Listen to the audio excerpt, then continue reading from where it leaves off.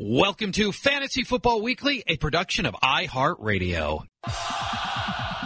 Time now for Fantasy Football Weekly from iHeartRadio, your weekly source for the nation's best fantasy speculation and advice. Now, along with the guys from GuillotineLeagues.com, here's your host, Paul Charchian. It is a semifinal edition of Fantasy Football Weekly. We are here to get you to the championship.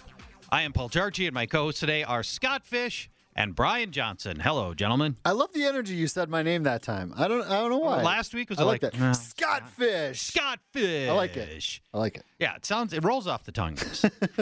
So exciting week. There's so many moving parts. I need to be upfront about this.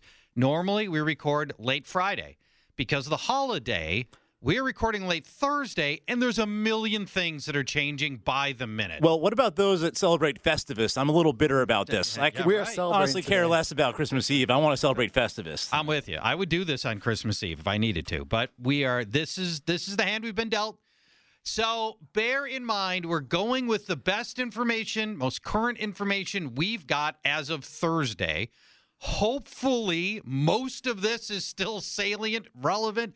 By the time nothing will kickoffs change. today. Nothing will change. And if anything does, you can just go to GuillotineLeagues.com and check out Charch's ranks. That's right. I am updating the rankings constantly. This is for 2 weeks. It's my whole job. That's all he does. It's just updating rankings all day. Man, we will have earned the end of this season. I'll tell you that much. Plenty to get to over the course of the show. We'll still give you the take a chance on me, guys. And now maybe more important than ever, with all of the starters going down with COVID, we'll give you 9 guys that you can pivot to. 3 tough questions remain in play, including some playoff-specific questions coming your way, and we'll break down all the matchups, beginning with what feels like a defensive struggle, Scott, between Buffalo and the New England Patriots. Obviously, last game was the Arctic Wind Bowl. Right. I don't think you can glean very much from that game. I can. If that can be a 14-10 score in that weather, I got to expect at least double in this weather. Well, you'd hope so, good yes. In decent weather. On the Bills side, I have Josh Allen with a B grade, not quite his usual A that he gets on this show. Agreed. He's had multiple touchdowns in 5 of his last 6, and if you're thinking back, that one was a really, really windy game. So 3 straight really good rushing days for him as well. Why the B? The Pats have held 3 of the last 5 quarterbacks they faced under 100 yards. That's nuts, by the way. Yeah. It's just crazy. Under 100 passing for 3 of their last 5. 6 straight quarterbacks under 175. They've really shut down the pass game. Yeah. And only one of those was a windy game. So there's no excuse. I will say Josh Allen was one of the better games of that with like 150 yards. But Yeah, in the wind. yeah, in the wind. B grade for Josh Allen. I got a B grade on Stephon Diggs. I don't love it because I feel like that's the guy Bill Belichick is going to try to take away. But even his bad games aren't bad. He has 69 plus and or a score in every game that wasn't that Monday night game. Mm-hmm. Every single one, 69 and or a score. You're getting 7+ points out of him no matter what. He's got a C-level floor. I can't give him an A though just because of the tough Pats matchup. They've allowed the fewest receptions and second fewest yards to wide receivers. I am giving a C grade on Davis. I know Emmanuel Sanders is back, but Cole Beasley's out. I feel like that opens up. Maybe out. Maybe out. Yeah. You don't think isn't the game within 10 he's days? out. No, he's out. He's unvaccinated. He's unvaccinated. He's out. No, yeah, you're right. You're so I absolutely think it's right. within 10 He's days. out.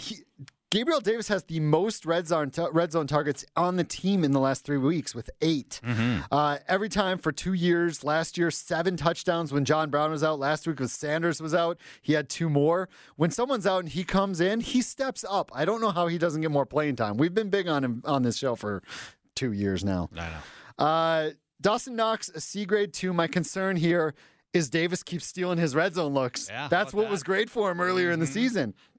He has gained 5+ targets almost every single game.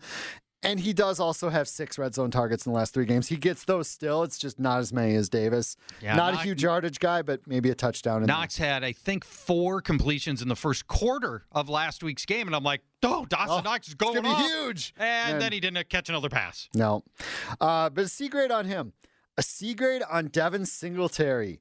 He completely took over that backfield last week, 20+ touches. He's a good pass catcher. The team indicated this week that they want him to be the lead role. They think he's got the lead role. I've been fooled before by this Buffalo backfield, though, so I'm keeping him at a C grade.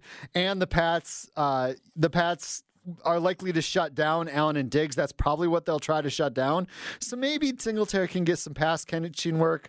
10 running backs have topped 100 total yards in the last 12 games against the Pats, which that's a little surprising. It is. But you can't pass on the Pats. Exactly. You can't pass on them. So that's why I give a starting grade to Devin Singletary, who I don't think has had a starting grade this season. Probably not. Not often. Yeah, not often. On the other side, I got Mac Jones on the bench. He's a decent real-life quarterback. He's just not a great fantasy quarterback. And against this Bills D, that they've only given up one good passing day this entire year, and that was to Tom Brady. Yeah. They've struggled a little bit with Tre'Davious White out. One good game, one bad game, and then the wind game. So we'll see, but I don't trust Jones in this likely tough matchup. Jacoby Myers, C grade. Kendrick Bourne on the COVID list. Not sure if he'll be back, but if he's not, it just substantiates that C grade even more. 12 targets last week, 30 in his last 5 full games for Jacoby Myers. If you start anyone in the passing game, it's got to be him, just because he's probably going to get that C grade on volume. He keeps getting 6, 7, 10 targets. This is a top-ranked pass D, though. They don't have Tre'Davious White. They held down the Panthers. There's a lot to be concerned. I was very close to benching him, but once Bourne landed on COVID, I thought, all right, a C grade. Sure. You might get the volume. In the one last passing game, oh my gosh, this is such a matchup. Between players no playoff team should have. Hunter Henry, you might have. He's scored like 10 games. He scored 9 touchdowns. 9 times in 10 games. 9 times. He usually doesn't top 40 yards, but he's scoring consistently. The Bills have only allowed 3 tight end touchdowns this year, but he did score in the last one. So I have a C grade on him just because he can get touchdowns. Stevenson and Harris. Harris is back. He's practicing. He's healthy. You can't run very well on the Bills. Actually, I'm both on the bench if Harris does go. Yeah. If Harris doesn't go, I'm giving Stevenson the C grade. I think that makes complete sense. Yeah. Unfortunately, they'll split up enough work against a good defense that probably neutralizes both. Brian, Jacksonville taking on the Jets. This one should be a much shorter, easier one, and it has to James be that bad, right? Robinson might be a semifinal winner right here. Yeah, why don't you go ahead and hit that fantasy Fonzie button, please, Josh? I would be very James happy. Robinson is 84% snap share last week with Urban Meyer back on the bar stool. The song remains the same. The Jets suck against running backs, allowing 180 combo yards and nearly 2 touchdowns per game. Easy A, Fonzie A for James Robinson. Over to the wide receivers, Marvin Jones. Despite getting out-targeted by Laviska Shenault and Laquan Treadwell last week, Jones is still the one Jacksonville wide receiver I would play. But you know what? I don't have to. They're all on the bench. That's right. Good. The Jets are too easy to run on. But you know who's not on the bench? Dan Arnold. Oh, he's back from the deck. The Jets are allowing more than 5 catches and 62 yards per game to tight ends. So if you're in desperate need of a tight end, Dan Arnold is your guy. Trevor Lawrence is not your guy at quarterback. He's on the bench. Oh. That's pretty easy. Well, let me just mention this about Trevor Lawrence. I tweeted this earlier this week. He started the season with a 3-touchdown game, and then he went 1 touchdown, 1 touchdown. That's 5 touchdowns in his first 3 games. Yep. He has 4 touchdowns the rest of the year and 1 touchdown in the last 2 months. Yep. Trevor Lawrence, the first player taken. The only reason this is not a gigantic story of how the first overall player has been this bad is because he's in Jacksonville. Right, but I mean, like, is Houston a great spot? No. Davis Mills is doing okay. Davis Mills is doing. Are the Bears a great spot? No. Justin Fields is doing all right. Yeah. Yep. Trevor Lawrence shaping up to be a bust, but we won't write him off just yet. But anyway, we're writing him off for this week. Over to the Jets, a lot more to write off here, including Michael Carter. He's on the bench. Just saw 44% of the snaps last week. The Jags there can't be anybody to start here, is there? I'm just going to say, James, we'll just cut to the chase. Thank you. Jamison Crowder. I'll give him a C. The Jaguars are allowing 14 catches, 170 yards, and 1 touchdown per game to wide receiver units. He's the one I would start, even though it is a Keelan Cole revenge game. It is a Keelan Cole revenge game. But I can't go there. Braxton Berrios, Keelan Cole, Denzel Mims combined for 2 catches last week. Mims had the most targets with 3, but the least catches with 0 among those guys. 3. So, Crowder is your only startable Jet this week. Let me mention this just briefly on the Jets. For those, especially in Dynasty or Empire leagues where you drafted Zach Wilson, he's clearly played much better in these past, 3 games since he came back from injury. Zach Wilson has dramatically improved. If you wrote him off in the first 2 months, but and then he got hurt, I'm telling you, he's played far better lately. I did contemplate him as my take a chance on me quarterback. Wow. I'll give him Okay. that. I'll give him that much, but he's on the bench. All right, I'm with you on that. Baltimore Ravens take on the Cincinnati Bengals. I'm not rooting for injury here, but I am rooting that they rest Lamar Jackson for another week. He didn't practice again on Thursday. Correct. And because with him on a foot injury, if you don't have the mobility, then what you've got on average out of Lamar Jackson is 260 passing yards, which isn't bad, and about a little over a touchdown per game, which isn't great. So I just think I'd rather have a fully healthy Tyler Huntley, not just for Huntley's sake, but for all the receivers' sake as well, because he's proven himself to be pretty good. Get this. In his 3 full games, Tyler Huntley has completed 71% of his passes. That's Drew Brees level completion levels. It's remarkable for Huntley. And his running ability can spark a high-end fantasy game, just like last week when he was the highest-scoring quarterback in fantasy football. He's earning a paycheck next year. Free agent after the year. Well, he is, right? Yep. I mean, what'll be fascinating, and again, not to get ahead of ourselves here, Lamar Jackson's going to insist on getting paid this offseason as he heads into his 5th year of his rookie deal. He's going to insist on getting paid. He's going to want top 5 money. Yeah. Ravens may look at all of may decide we don't want to give top 5 money to Lamar Jackson, which would be a reasonable conclusion to draw. Either side of it could be reasonable. Then you work out a deal with Tyler Huntley, who will be pennies on the dollar compared to what it would cost to get Lamar Jackson. Roll with him. Then Jackson goes straight to Pittsburgh. You know it. He probably does. He probably does. For sure. It could work out that way. Anyway, I've got a B grade on Tyler Huntley, a C grade on Lamar Jackson if he goes. Let's talk about the receivers. Mark Andrews has just turned into an obvious A, and I don't even think I need to elaborate on it other than to say no drop-off whatsoever with Tyler Huntley. And so don't have to worry about that at all. Let's go to Marquise Brown. He got 10 receptions from Huntley last week, which is great. But his scoreless streak now sits at 6 straight games for Hollywood Brown. He's faced the Bengals 4 times in his career. He has scored in all 4 games, which is good news. And he's going to probably see a fair amount of Trey Waynes on the outside. Waynes has barely played in his 2 years since going to Cincinnati, and he's giving up a passer rating of 143 in his coverage. I've got a B grade on Marquise Brown. Rashad Bateman sparked to life last week. He roasted Cincy for 80 yards on the only 3 catches in their prior meeting. So maybe he doesn't need a ton of volume here. Maybe he could, be all right on just 3 or 4 catches again here. Also on the outside, see some of the same Trey Waynes, which would be helpful. I've got a C grade on Bateman if you need to go that direction. The running backs, Devonta Freeman and Latavius Murray. Guys, if you didn't pay attention to last week's game, we have a full-blown timeshare going on in Baltimore, if last week is any indication. Both guys now, I believe, impossible to start unless you think last week was an aberration with Latavius Murray getting more touches. The only angles I can really offer you here is that the Bengals give up a lot of receptions and receiving yards to opposing running backs, and Freeman is the better pass catcher. So I give the preferred neither gets a C grade, but if I had to pick one or the other, I would pick Devonta Freeman. All right, let's go over to the Cincinnati side, where really the biggest storyline is the Ravens defense, which in Thursday's practice had a total of 13 available players. Jeez. That's it. Oh, man. So you have to watch all of the COVID and injuries that have stricken the Baltimore defense. And I had strong grades on especially the passing game anyway, but you can ratchet everybody up a letter grade if it turns out that this level of injury and COVID continues to strike Baltimore. The NBA is bringing back a bunch of relics because of COVID. I think Ed Reed could maybe suit up for the Ravens. They might want to go that way. Let's talk about the receivers. T. Higgins gets an A. Prior to last week's flop, Higgins had a run of 3 straight 100-yard games, and he chipped in 2 scores over that span.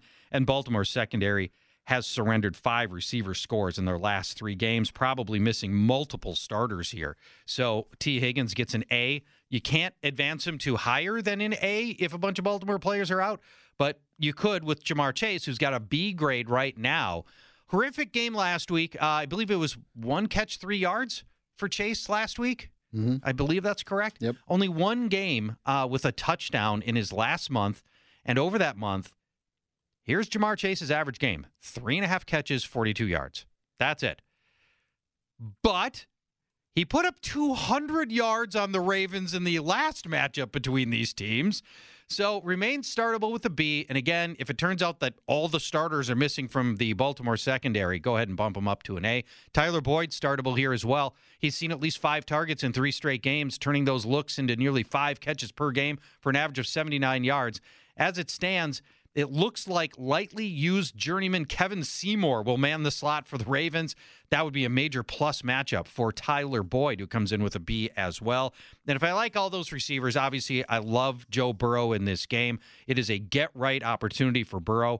Even when the Baltimore defense was at full strength, Burrow would have been a strong start here. But as it stands, he is an obvious A grade. And I believe I have him ranked number 2 or 3 at the quarterback position this week. Wow. Lastly, Joe Mixon.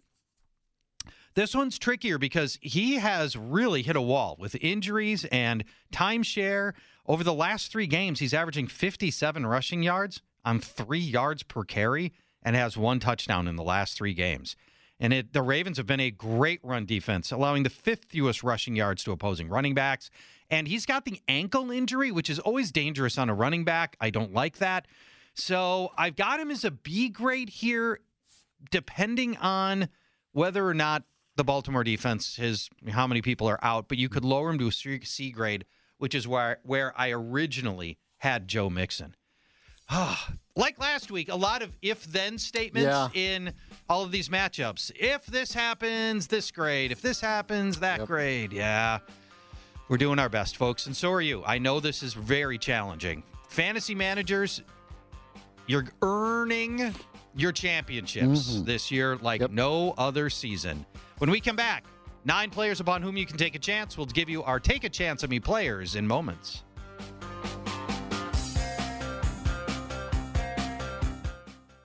Being a chef means keeping your cool in the kitchen. And with Resi Priority Notify and Global Dining Access through my Amex Platinum card, right this way. It's nice to try someone else's food for a change. That's the powerful backing of American Express. Terms apply. Learn more at americanexpress.com/withAmex. If you love sports and true crime, then there's a new podcast from executive producer Dan Patrick and hosted by me, Jay Harris, that you won't want to miss. Playing Dirty: Sports Scandals. Each week, I'm squeezing the juiciest details from some of the biggest sports scandals ever. I'm talking Marcus Dixon, Olympic gymnastics, Cain Velasquez, salacious Super Bowl-level scandals. Join me on the dark side of sports by listening to Playing Dirty: Sports Scandals on the iHeartRadio app, Apple Podcasts, or wherever you get your podcasts.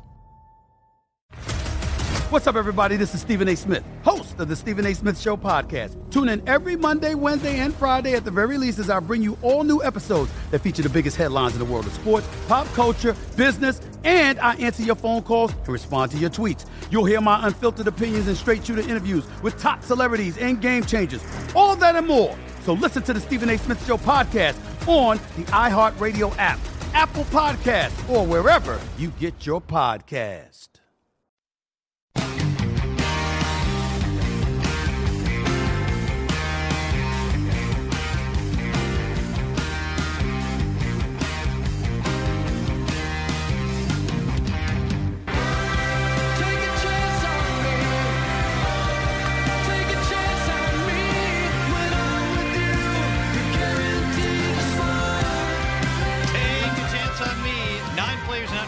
Starting lineup. You need it this week more than most.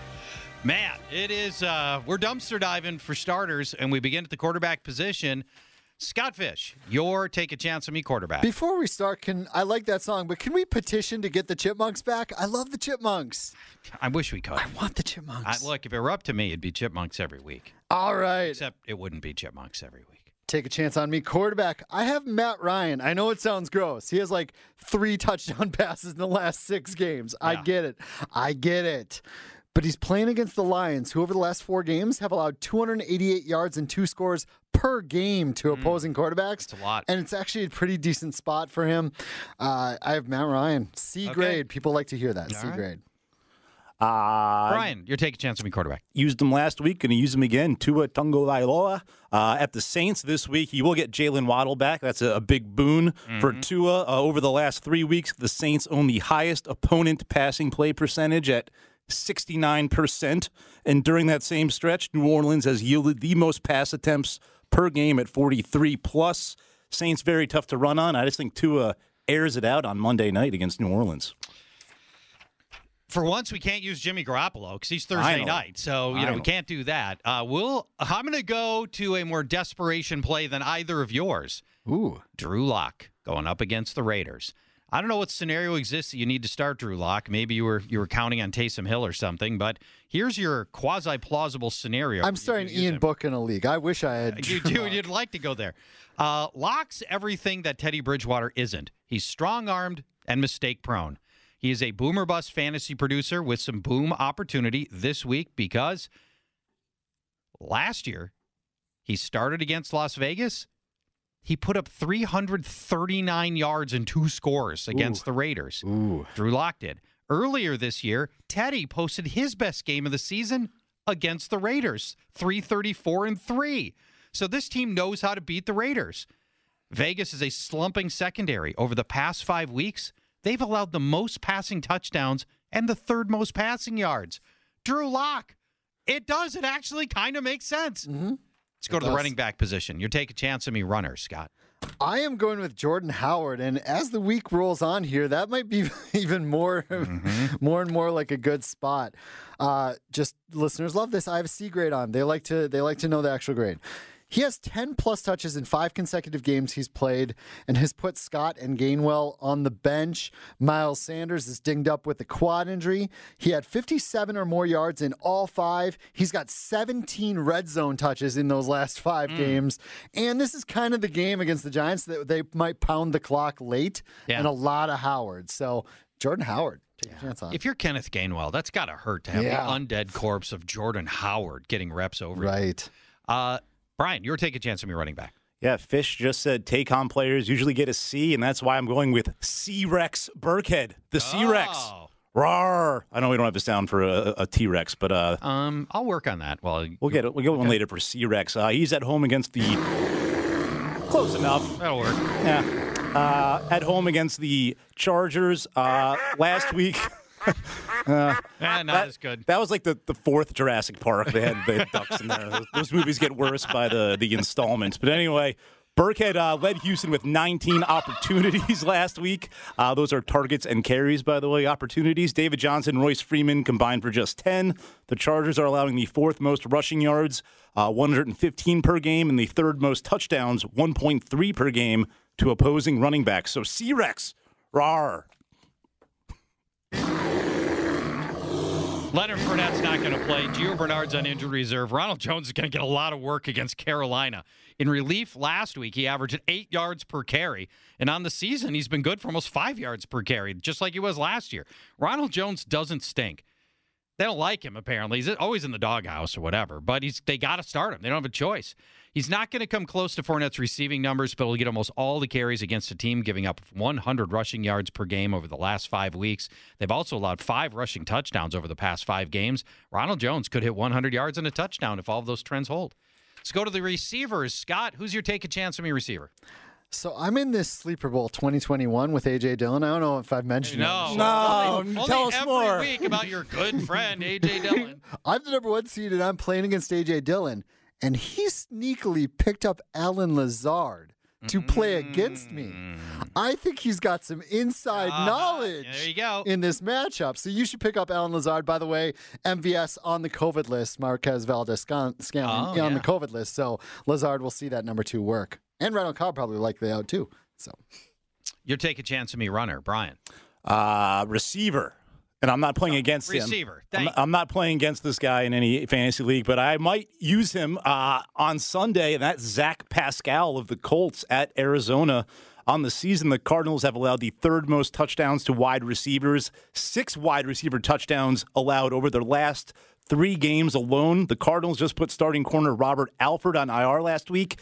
And lastly, slot receivers have done very well against Arizona lately.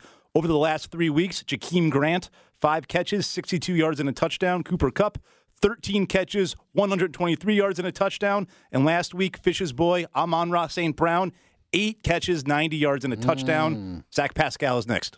Zach Pascal. Man, if you hit that, I'll be very impressed. You will be. I've got Van Jefferson going up against the Vikings. He runs from all over the field, left, right, and from the slot, and has positive matchups in all 3 spots against Patrick Peterson, Mackenzie Alexander, and Cameron Dantzler. Mackenzie Alexander slumped all the way to the very bottom of Pro Football Focus's cornerback rankings, and the Vikings have allowed the most yards to wide receivers, 191 per game. And over the last 5 weeks, that 191 balloons up to 208 yards per game to wide receivers. They've allowed the second most touchdowns to wideouts. And we've seen a ton of depth guys tear up the Vikings just recently. Damiere Byrd, James Washington, Josh Reynolds, Juwan Jennings, Marquez Valdes-Scantling. Why not? Van Jefferson's probably better than all those guys. Yeah, I think he is. So, why not him? Scott, do you remember Jeremy Hill, Bengals running back from a few years ago? Yes, I don't like talking about him, but yes. Yeah, I don't know why. He got a torrid love affair. Jeremy Hill beat him in a fantasy league. Fair. Okay, so he had. I remember at one point people cracked the code on his personal fantasy league, and they found where he was running his league on ESPN, and they're all quasi-public. You can't change Jeremy Hill's team, but you could see his team. Yeah. And so people would figure out who, and he had all these Bengals on his team because he was a Bengal. And so people would figure out who was in and out based on who Jeremy Hill was starting on his fantasy team. That's crazy. So adding legitimacy to my I think that could be. Detroit Lions taking on the Atlanta Falcons. Scott, for the Lions, Jared Goff looks like there's a good chance he won't go. And honestly, I don't really like any part of this offense without him. You don't trust Tim Boyle? No, I don't trust Tim Boyle. After the last time? No, I have both quarterbacks on the bench, actually. I don't. Of course. I hope so. Jared Goff was not playing well enough to deserve a start anyway. In the passing game, though, if Goff goes, I like Amon-Ra again. If Boyle goes, I kind of want to bench everybody in the passing game. But if Goff goes, I have a C grade on Amon-Ra. He's just clicking all the boxes right now. 178 targets in the last 3 games. I'm pretty sure that's accurate. 178 sounds right. Charch has not paid attention to me. You can tell that. 178 targets. They constantly feed him. 8+ catches, 70+ yards in all 3. So I have a C grade on him just because he gets crazy volume if Goff does go. Everyone else is on the bench in the passing game. But DeAndre Swift, I'm going to give an A grade to. If he comes back, which it sounds like he's going to be back, we're putting Netflix, Craig Reynolds back on the bench. DeAndre Swift, he had 136 total yards and a score the last time Boyle started because he got all the work. They just kept feeding him and passing him. My worry is, with his long layoff, is he ready to get all the work immediately when he comes back? And what if Jamal Williams is also off the COVID list, which looks like it could be the case? It could be. So that's my worry on Swift. Yeah, it's not like an Aardvark type A. It's a low end A, but it's an A for Swift, just because I think he'll get a ton. Aardvark? I don't know how that works. On the Atlanta side, Matt Ryan was my take a chance on me quarterback. So naturally, I like his pass catchers just a little bit at least. I have a B grade on Gage. Are people even watching how good Gage is? Like, he mossed 2 guys last week. He's playing out of his mind right now. He is playing well. 60+ and/or a score in 6 of his last 7, 90+ in 2 of the last 3. With Pitts taking so much attention, Ryan's turning to Gage, and he's making it happen. B grade on Gage, B grade on Pitts. I have to. Despite all that attention, he still gets targets. 60+ yards in 6 of his last 9. This matchup, man, 12 different tight ends. 12 have top 50 and/or scored. 4 of them in the last 3 games alone. He might, however, see some coverage from Amani Aruwariye. Yeah. Sorry. Who's been stellar lately. And I think if he goes on anyone, it might be Pitts, but I still have a B grade there. Cordero Patterson, I'm going to keep doing it every week. that I'm on this show, I pretty much give Patterson A grade because You can't. I'm sorry. Jig's up on Patterson. That's The pumpkin, it's gone to That is my midnight. concern after last He week. is We pumpkined. talked about this concern. Yes. But the Lions are just such a nice matchup for running backs. They're one of the worst in the league. They're like third worst. They're bottom 10 in almost every single category. And he's game script proof. If they fall behind, they'll pass to him. If They don't pass ahead, to him, they'll though. run. He's not even running routes anymore. Oh, man. That's the problem. The Lions have allowed 22 running back touchdowns this year, 9 backs over 100 yards. I want to believe it's true, too, but the reality is San Francisco was a tough defense last week. way tougher, unquestionably. But the thing, it's not a new trend. He's now gone it's true. 5 games having virtually no impact on the passing game We've at talked all, about our and he's a concerns on timeshare this. running back. Yeah. That's why I can't be. I'm not on board with this A grade on All right. Cordero Patterson. All right. Let's take a break. When we come back, and Indianapolis Colts take on the Arizona Cardinals. Obviously, Jonathan Taylor, you know what to do. But what about elements of the passing game beyond Zach Pascal, who is all but a lock for a massive game here? Is Carson Wentz somebody you're going to go to war with? What about Michael Pittman, who got 1 catch before getting ejected last week? What do you do with those guys? We'll talk through Colts and Cardinals when we come back to Fantasy Football Weekly.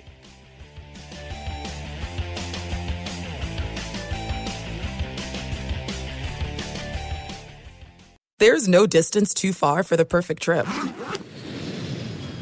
Hi, checking in for... Or the perfect table. Hey, where are you? Coming! And when you get access to Resi Priority Notify with your Amex Platinum card... Hey, this looks amazing. I'm so glad you made it. And travel benefits at fine hotels and resorts booked through Amex Travel, it's worth the trip. That's the powerful backing of American Express. Terms apply. Learn more at americanexpress.com/withAmex.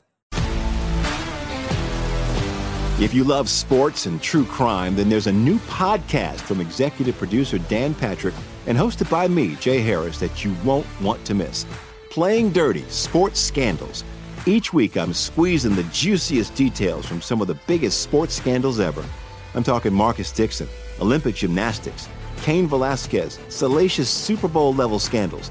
Join me on the dark side of sports by listening to Playing Dirty: Sports Scandals on the iHeartRadio app, Apple Podcasts, or wherever you get your podcasts. What's up, everybody? This is Stephen A. Smith. When I'm not at my day job, First Take, you can find me in my studio hosting the Stephen A. Smith Show podcast. Tune in every Monday, Wednesday, and Friday, at the very least, as I bring you all new episodes that feature the biggest headlines in the world of sports, pop culture, business, and politics. You'll hear my unfiltered opinions on those nauseating Cowboy fans, the chaos in Washington, D.C., and trending topics on social media, as well as my straight shooter interviews with top celebrities and game changers. And I occasionally give out love advice. Yes, it's true. If you want to know my true feelings about something, I'll give it to you straight.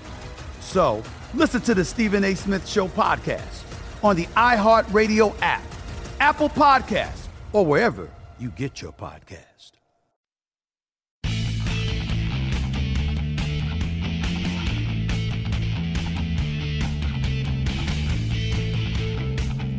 Welcome back. Fantasy Football Weekly. Paul Charchi and Scott Fish and Brian Johnson with you. GuillotineLeagues.com. All my player rankings updated there.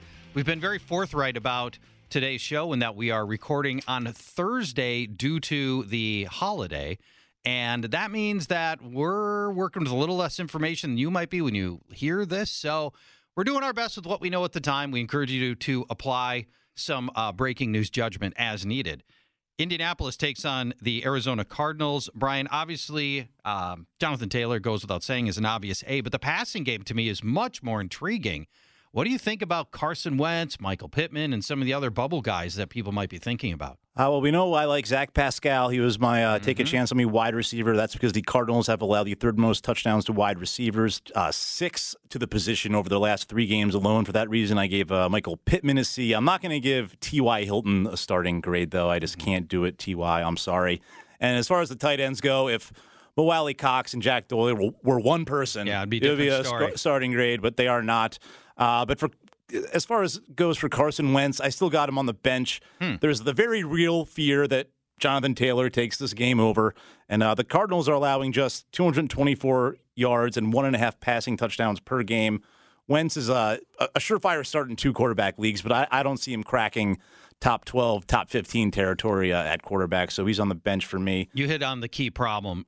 It's so easy to run on the Cards. A giant game potentially coming from Taylor, and that might eat into what Carson Wentz would have gotten done. Starting linebackers, I'd say, as Simmons and Marcus Golden for Arizona are both banged up, questionable to play. Bodes well for Taylor, but he's an obvious A. Over to the Cardinals side, James Conner has been an obvious start in recent weeks, but I got him on the bench now that Chase Edmonds is back. Well, and he's still not 100% from the heel injury that he suffered 2 weeks ago. He's not a hundo, and he's in that 50-50 timeshare, and it's a tough matchup. The Colts are ranked 5th against the run by Pro Football Focus. They just held New England to 39 rushing yards last week, so I got Conner and Edmonds on the bench. I almost benched Christian Kirk, but I did not. I'm going to give him a C. Over the last 5 games, no receiver has tallied more than 52 yards against Indianapolis. And during that same span, the Colts have allowed the second fewest yards to wide receivers and have given up just 2 touchdowns to the position. Both went to Stephon Diggs. Christian Kirk is not Stephon Diggs. A.J. Green used to be Stephon Diggs, but he's certainly not anymore. He is on the bench. But Zach Ertz is not. If he plays, he's got a hamstring. He should play. He played through it last week, and they still targeted him, I think, 11 times. So apparently it's not that bad. He should be good to go. So I'm going to give him the B. Last week, the Colts were picked apart by New England tight ends, mainly Hunter Henry, not Jonnu Smith. Sorry to say, Charge. No. For 80 yards and 2 touchdowns. Indy has also allowed the most yards to the tight end position on the season. So a safe B for Ertz, but just monitor that hammy, but he should be fine. And not a very safe B for Kyler Murray, but I'm going to give him a B here. The Colts have surrendered just 3 passing touchdowns over their last 3 games, and that includes limiting Tom Brady to just 226 yards and 1 touchdown in Week 12. And it kind of gets worse for Murray, who he did have a good rushing game against the Bears. He did. They ran him a lot in that game. But on the season, he hasn't been running a ton. But Indy has not allowed a quarterback rushing touchdown all season. And they face the likes of Ryan Tannehill, who has 7 rushing touchdowns, by the way. Yep. That's like 4th among running backs for Ryan Tannehill. And Josh Allen and Lamar Jackson held all those guys out of the end zone. So not a smash spot for Murray at all, but I will still give him a B. And that's it for the Cards. Rams take on the Vikings. Matthew Stafford and Cooper Kupp are obvious A's against a struggling secondary that just jettisoned a starting cornerback 1 week ago, and the team that allows the most passing yards over the last 5 weeks and the most yards to wide receivers specifically. So Kupp and Stafford are obvious A's, but that also means I like Odell Beckham a lot. Not only have the Vikings given up the most yardage to wide receivers, they've given up at least 86 yards to a receiver in 6 of the last 7 games. Beckham is the most likely guy to get that. Over the last 5 games, Viking secondary's also allowed 7 touchdowns to the position, so obviously over 1 per game. Beckham lines up on the left side of the field most often. That puts him on the Vikings' best cornerback, Patrick Peterson. Van Jefferson's on the right. He was my take a chance on me wide receiver. He also has a B grade in this game. Let's go to the running backs, Sony Walkman and Darrell Henderson. They are now locked in an unfortunate committee. Sony had the upper hand last week, out-touching Henderson by almost 3-1, but Henderson should be healthier now. The Vikings' key run defenders are healthy, and over the past 3 weeks, they're giving up just 3.9 yards per carry. But even on that, they've managed to give up decent games to Najee Harris and David Montgomery the past 2 weeks. My guess is either Sony or Darrell end up with good games, but good game, but I don't think they both do, and I don't love either one. What about Cam Akers? No way. But it's nice that he's been activated. Yep. I bet they give him some work in week 18. Yeah. Just to get his legs back a little bit, right? Knock the rust off, and then see what he can do in the playoffs. Let's go to the Vikings side where there's a little more intrigue here. Dalvin Cook, as you already know, is out. Let's talk about Alexander Mattison, who averages a whopping 24 touches in games that Cook misses. And they barely give anybody else any carries. They really trust Madison in this role. The Rams allow the 3rd fewest yards per carry, just 3.9 on the season. And since ending their losing skid 3 weeks ago, no back has topped 41 rushing yards against them. That is not good news for Alexander Mattison. The last running back to hit 100 yards against the Rams, week 4. James Conner posted 94 receiving yards against Los Angeles, but Madison doesn't catch much, and I don't think that means much. I've got a B grade just on sheer volume for Alexander Mattison, but I don't love the matchup. Let's talk through the passing game, beginning with Justin Jefferson. Hopefully, the Vikings will overcorrect for last week's egregious underutilization of Justin Jefferson. Jefferson should light up a Rams secondary that has allowed the 5th most yards to receivers over the past 4 games. Jalen Ramsey remains an elite cornerback, and he'll probably shadow Jefferson for a lot of the game, but maybe not all the game. Sometimes he does, and sometimes he doesn't do that. And I don't think it necessarily matters if Thielen tries to play or not. I think Jefferson would be his focus here. No receiver has scored in 3 weeks against the Rams, and bigger stats usually come from non-number 1 receivers. Like we've seen A.J. Green and Christian Kirk and Laquan Treadwell and Randall Cobb do better against the Rams than number 1 receivers. And that's why I don't have an A grade on Justin Jefferson. I've just got the B grade on Justin Jefferson for this one. So then what about Adam Thielen if he plays, trying to come back on the early side of a high ankle sprain? So, again, I don't think he's going to see a lot of Jalen Ramsey. I believe that'll be mostly Justin Jefferson. And that gives him far easier matchups against Deontay Dayton and David Long. Rams secondary has allowed the 5th most yards, 178 per game, and 6th most receptions to receivers over the last 4 games. And those numbers aren't going through Jalen Ramsey. They're going through the other guys like Dayton and Long. So there is a scenario here where Thielen has a decent game, but you worry about the ankle and a setback. This high ankle sprains re-injure all the time. There is real concern here about the efficacy and aggravation possibilities for Thielen in this game. I've got a C grade on Thielen. C grade on the quarterback, Kirk Cousins. Man, it's hard to be enthused about Cousins' chances of success coming off a game when his offensive line delivered its worst performance of the year, and Mike Zimmer only threw the ball 24 times despite a practice squad secondary. Right guard Mason Cole got destroyed by Akeem Hicks last week, and here comes Aaron Donald. So I'm really nervous about this game for Cousins.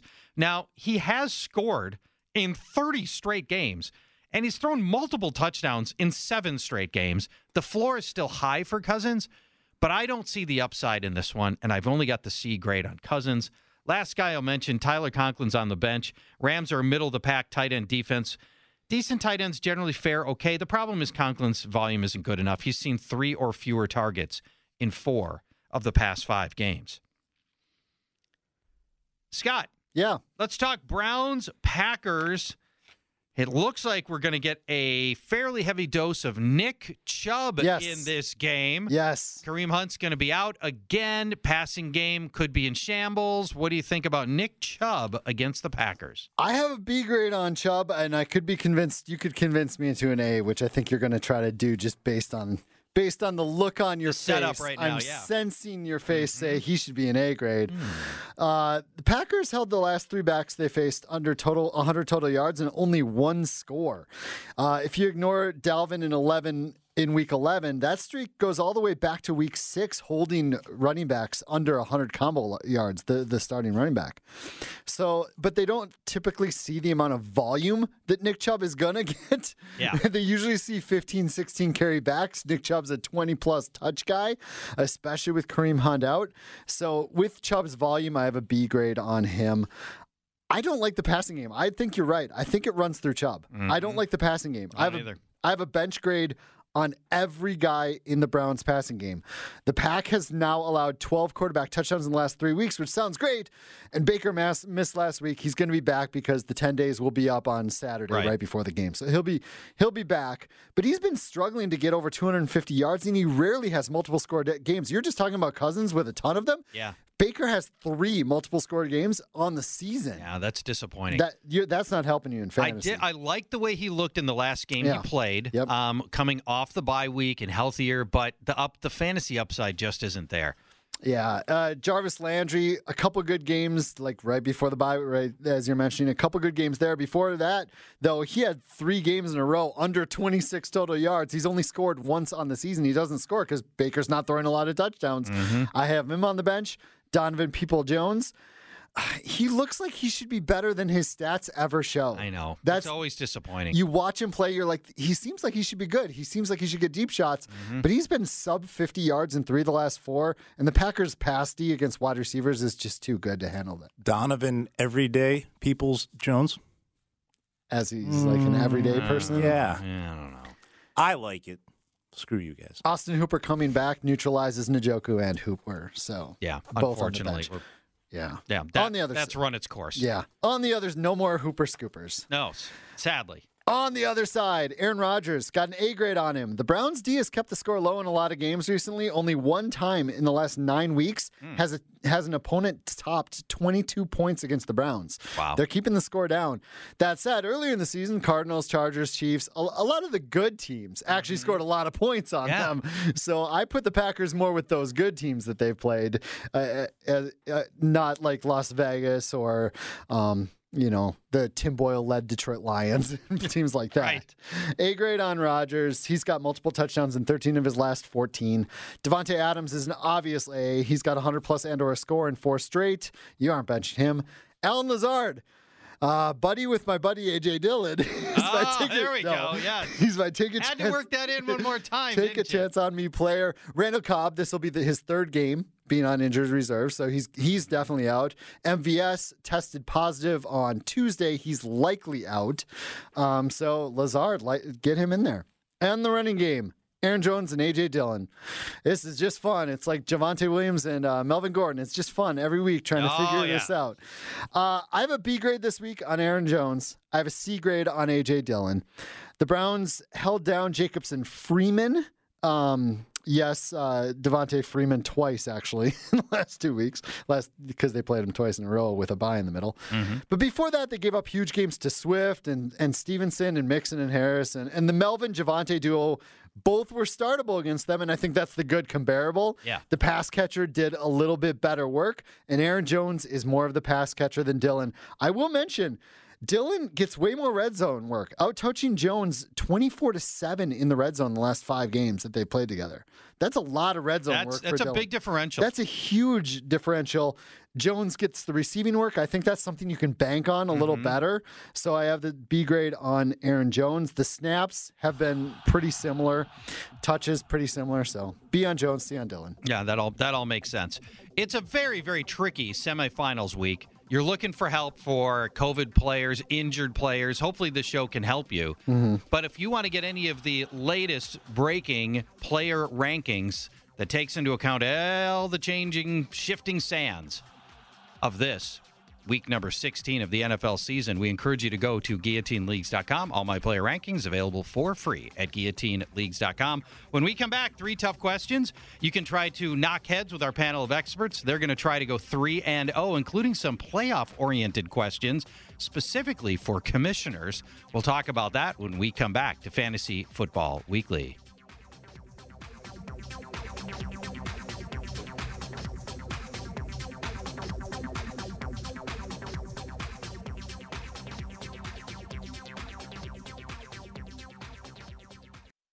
This is it. We've got an Amex Platinum Pro on our hands, ladies and gentlemen.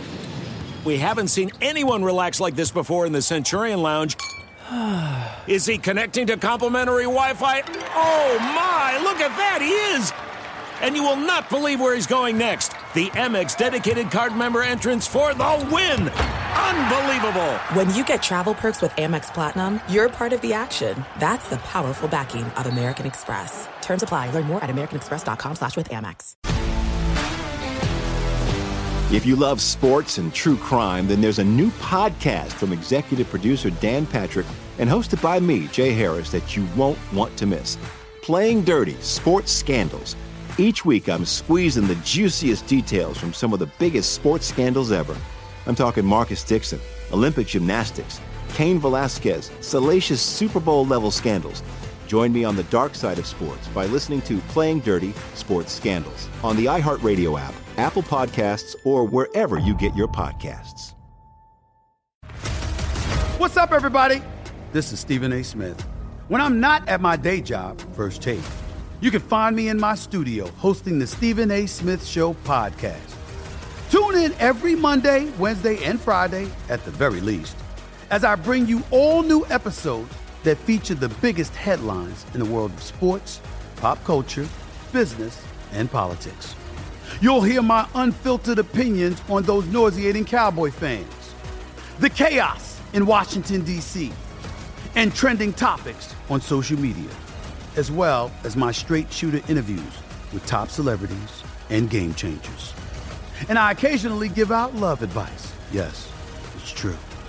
If you want to know my true feelings about something, I'll give it to you straight.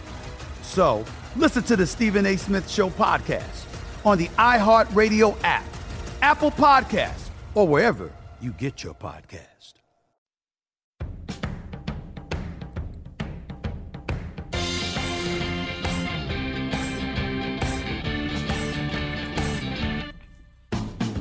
Welcome back. Fantasy Football Weekly, hour number 2 of this semifinals edition. We will have one more week of our regular Fantasy Football Weekly next week. Then after that, we go into off-season mode of Fantasy Football Weekly. We continue to bring you Fantasy Football Weekly every week of the off-season, but it's podcast only, and it's a shorter edition. So we encourage you, if you have not already subscribed to the podcast Fantasy Football Weekly, we encourage you to do that. And a special bonus when you're listening.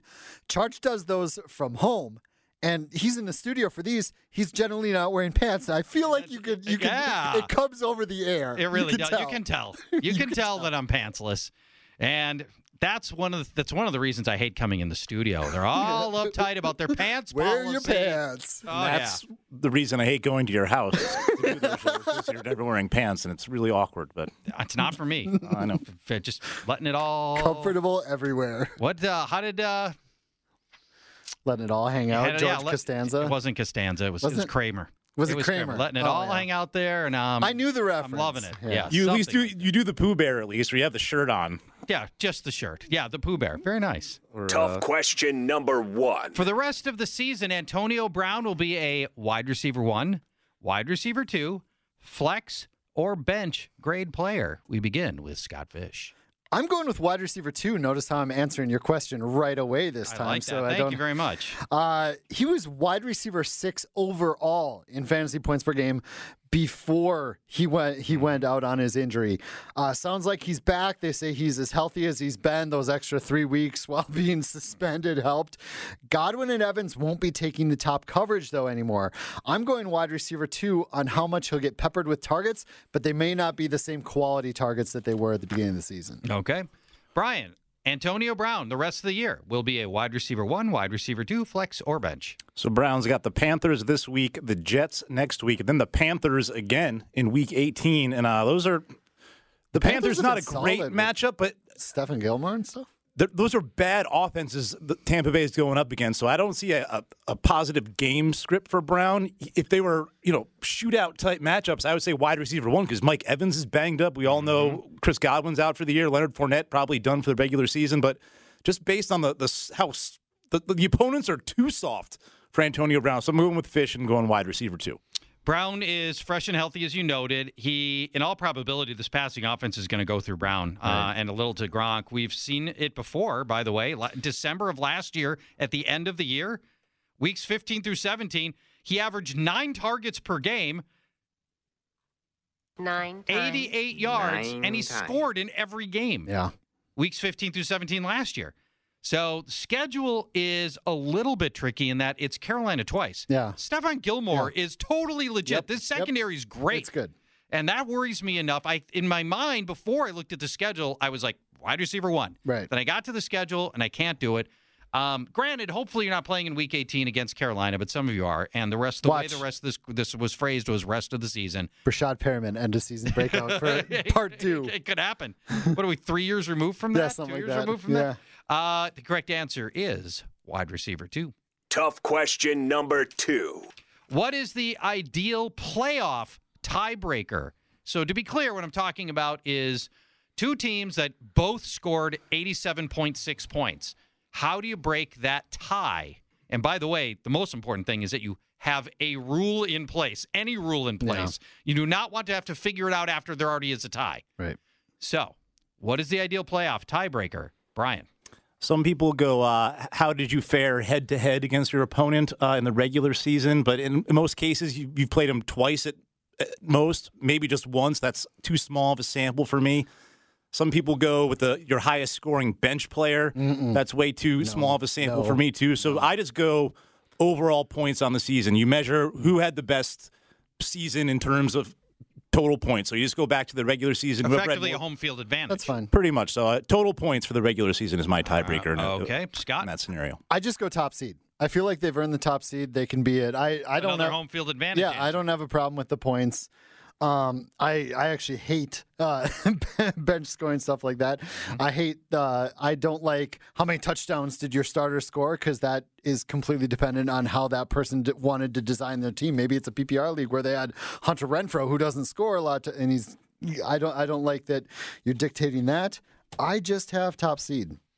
You can't use anything involving the bench. By the way, do decimals to 2 places, people. Yeah, you could do hundredths place if you want to. You can't use anything involving the bench. Playoff wins should not be decided by the injuries or COVID status of yours or your opponent's bench. Right. You're playing to get the best possible starting lineup you could have. So that's out. You should not use any previous results, to Brian's point earlier. Small sample size, and Brian and I played each other in week 6, and I had 4 guys on bye, and he didn't. It's a different team. Yeah, right. So who knows? That's not good. It's got to be something that happened from this week. Total yards of all of your starters, not including kickers and defense, gives me a pretty damn accurate estimation as to whose players had the best week. And you won't get a tie. And it's less fluky than the touchdowns. Totally fluky than the touchdowns. And you could tie touchdowns, too. You could have 5, and I could have 5. Right. And now we got to tie again. You're never going to tie in total yards. Technically, you could, though. Sure. I've got 892, and you're going to have 892 total yards? Crazier Come things on. have happened.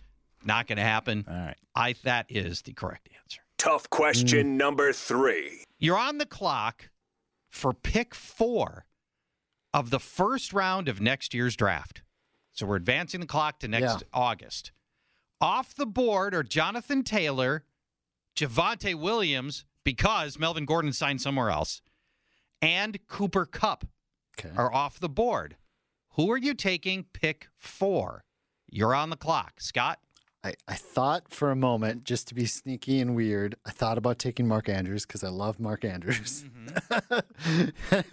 But I did not go that route. I went and played it safe with a guy who has 80-plus yards and or a score in every game but one. He's had like 13 or 12-plus fantasy points in every game but one.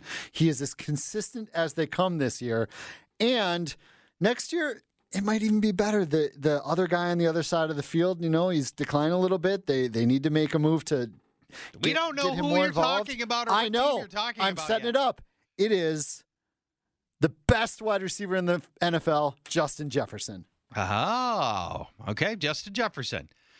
Brian, you're on the clock with pick number 4 of next year's draft. Jonathan Taylor, Javonte Williams, and Cooper Kupp are off the board. Who are you taking? I was going to go wide receiver, too, not Justin Jefferson. It was still going to be Devontae Adams. I'm not going with Adams either. I'm going back to Derrick Henry. Only 8 games played this year. He's still like running back 7 right now, while most running backs have played 13, 14 games. I don't think the wheels have not fallen off Henry entirely. He's not fallen off the cliff, however you want to put it. He'll be turning 28 going into next year. He didn't get crazy usage in his first 3 seasons in the NFL. Yes, his last 2 seasons, he's seen 303 rushing attempts, 378 last year, but he could come back this year, by the way, for the playoffs. He's going to come back this year for the playoffs. Assuming he doesn't seriously injure himself for the remainder of the season, he goes through training camp unscathed. I'm just going to go back to Derrick Henry. You're not going to win your league because of him, but you're not going to lose your league by taking Derrick Henry 4th overall. One more year, has premium production left in him. By the way, best wide receiver not named Cooper Kupp, I should say. Best wide receiver on the board, Justin Jefferson. That's probably true. Yes. Derrick Henry is very tempting, and I think he will go in this spot in most drafts. He'll go. But the problem is 1,500 touches for Derrick Henry. The injuries have already started, and I worry they're going to keep mounting, and I'm not taking him at pick 4 next year. We are going with Travis Kelce. There it is. An inconsistent, even in this, a more inconsistent season than most of his past several. Yeah. He's still the top scoring tight end in all probability this year. He's basically tied almost This will be exactly year 6 in a row, with Mark 5 in a row? Andrews Yeah. in receptions, yards, and touchdowns for number one. Yep. How do you argue with any of that? And the tight end position remains fraught with danger, agony, pain, people trying to find anybody with a pulse. Outside of Andrews and Kelce, it's been a brutal year. Even other guys that we like George Kittle, Dawson Knox, have missed long stretches of games. You get a guy who never misses games at the position of greatest scarcity. Yep. You know who's regretted drafting Travis Kelce? Over the last 5 years? Yeah, over the last 5 years. Nobody ever. And that's why he is the correct answer for pick number 4 in next year's draft. Let's get back. I figured you'd go there. It wasn't hard to see. Thank you very much. Devontae Adams was going to be my number 2 choice, by the way. See, where's he going to be? Who's his quarterback going to be? Who's his quarterback? That's part of why I threw it out. Is I don't know who his quarterback's going to be. I know who Patrick Mahomes is going to be thrown to, and it's Travis Kelce. Yeah. Let's go back to the matchups. Oh, hey, it's me. Pittsburgh Steelers taking on Kansas City. Hey, that's my matchup. You'll want to, as we talk about the Pittsburgh Steelers, you'll want to watch the status of the Kansas City secondary, specifically starting cornerbacks Charvarius Ward and Rashad Fenton. They're in the COVID protocol.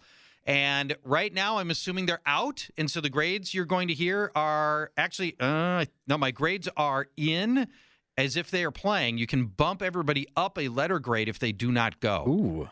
So right now, I'm assuming they're out. No, I'm assuming they're in. I'm confusing myself now. I'm assuming they're in. You can bump everybody up. Ben Roethlisberger on the bench. He whiffed badly in a smash spot last week, and I can't recommend him in a far tougher matchup against a much-improved Chiefs pass defense. No opposing quarterback has topped 263 yards in 7 games.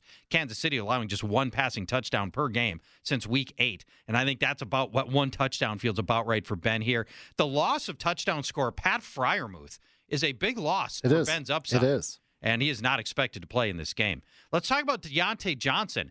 In the 5 games prior to last week's dud, Deontay had commanded double-digit targets in every game. I averaged 92 yards and he scored 3 times. Nobody will benefit more than Johnson if Ward and or Fenton can't go in this game. Chiefs secondary's improved a lot, but they've given up 5 scorers and 4 75-yard receivers in the last 5 games. Johnson's a B grade for now. Chase Claypool is so dangerous. It's been a brutal couple of weeks for Chase Claypool. He selfishly botched the end of the Minnesota game 2 weeks ago, and then last week he saw the lowest snap count of his season, just 31 plays, and he finished last week with 1 reception.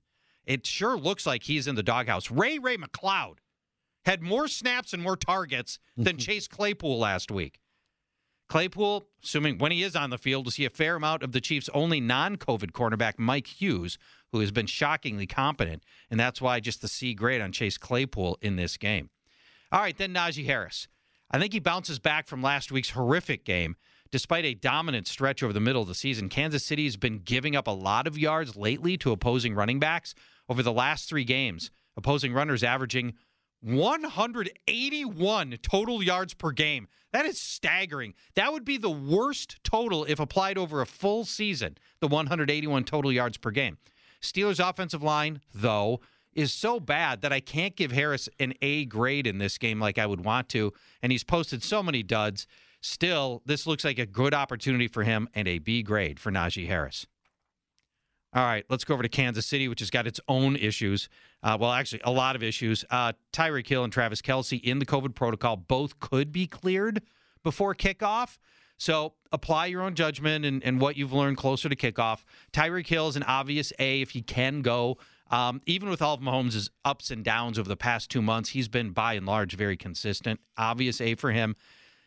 Travis Kelce, though, I'm only giving a B grade, even if he can go, despite last week's obvious blow-up game.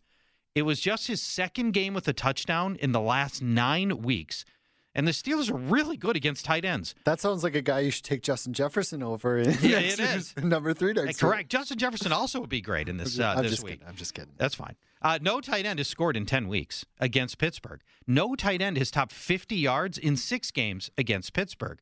Other excellent tight ends like Darren Waller, TJ Hawkinson, Mark Andrews, those guys averaged 3 catches, 38 yards, none of them scored. That's why I've only got the B grade on Travis Kelce if he can go in this game. And if they can't go in this game, you may be tempted to pivot to Mecole Hardman, Josh Gordon, Byron Pringle, or Demarcus Robinson.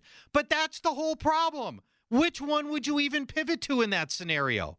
You'd be just throwing darts, and that's not worth anything. Good luck figuring out which guy would be the best one. We won't pivot to any of those guys. So what to do about Patrick Mahomes? B grade on him. We'll upgrade him to an A if Hill and Kelce become available. If not, I worry about an unusually run-heavy game plan favoring Clyde Edwards-Helaire against a terrible Steelers run defense. And let's talk about Clyde Edwards-Helaire for a minute.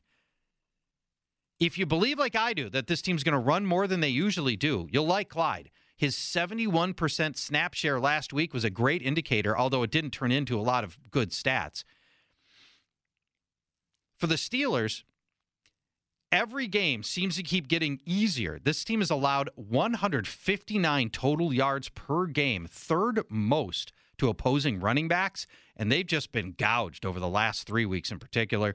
So Clyde Edwards-Helaire, he won't get all of the 159 yards, but I think he could get easily to 100 yards, and he gets a B grade in this game, and you could pivot, if necessary, to Darrell Williams as well, who continues to be a shockingly big part of this game plan and continues to be productive. And again, Steelers, a terrible run defense. Let's take a break. When we come back, New York Giants take on the Philadelphia Eagles. Giants passing game is a disaster, but Saquon Barkley, what do you do about him in a tricky matchup with the Eagles? I'll let you know. Yeah, we'll talk that through in moments when we come back to segment number 2, hour number 2, Fantasy Football Weekly.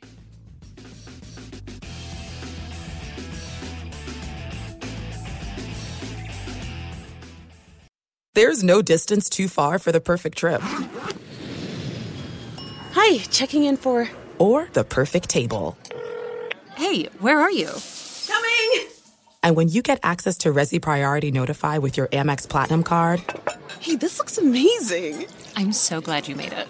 And travel benefits at fine hotels and resorts booked through Amex Travel, it's worth the trip. That's the powerful backing of American Express. Terms apply. Learn more at americanexpress.com/withAmex.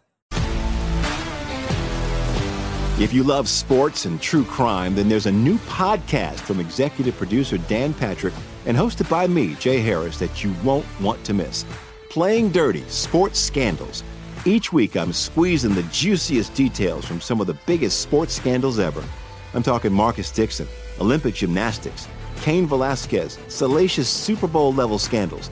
Join me on the dark side of sports by listening to Playing Dirty: Sports Scandals on the iHeartRadio app, Apple Podcasts, or wherever you get your podcasts. What's up, everybody? This is Stephen A. Smith.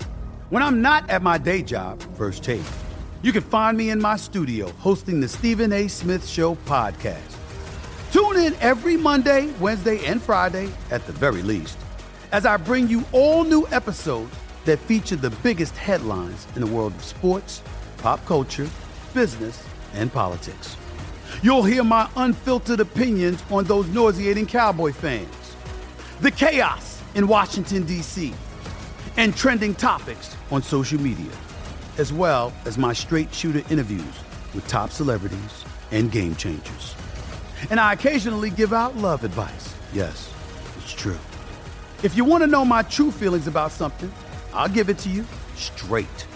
So listen to the Stephen A. Smith Show podcast on the iHeartRadio app, Apple Podcasts, or wherever you get your podcast.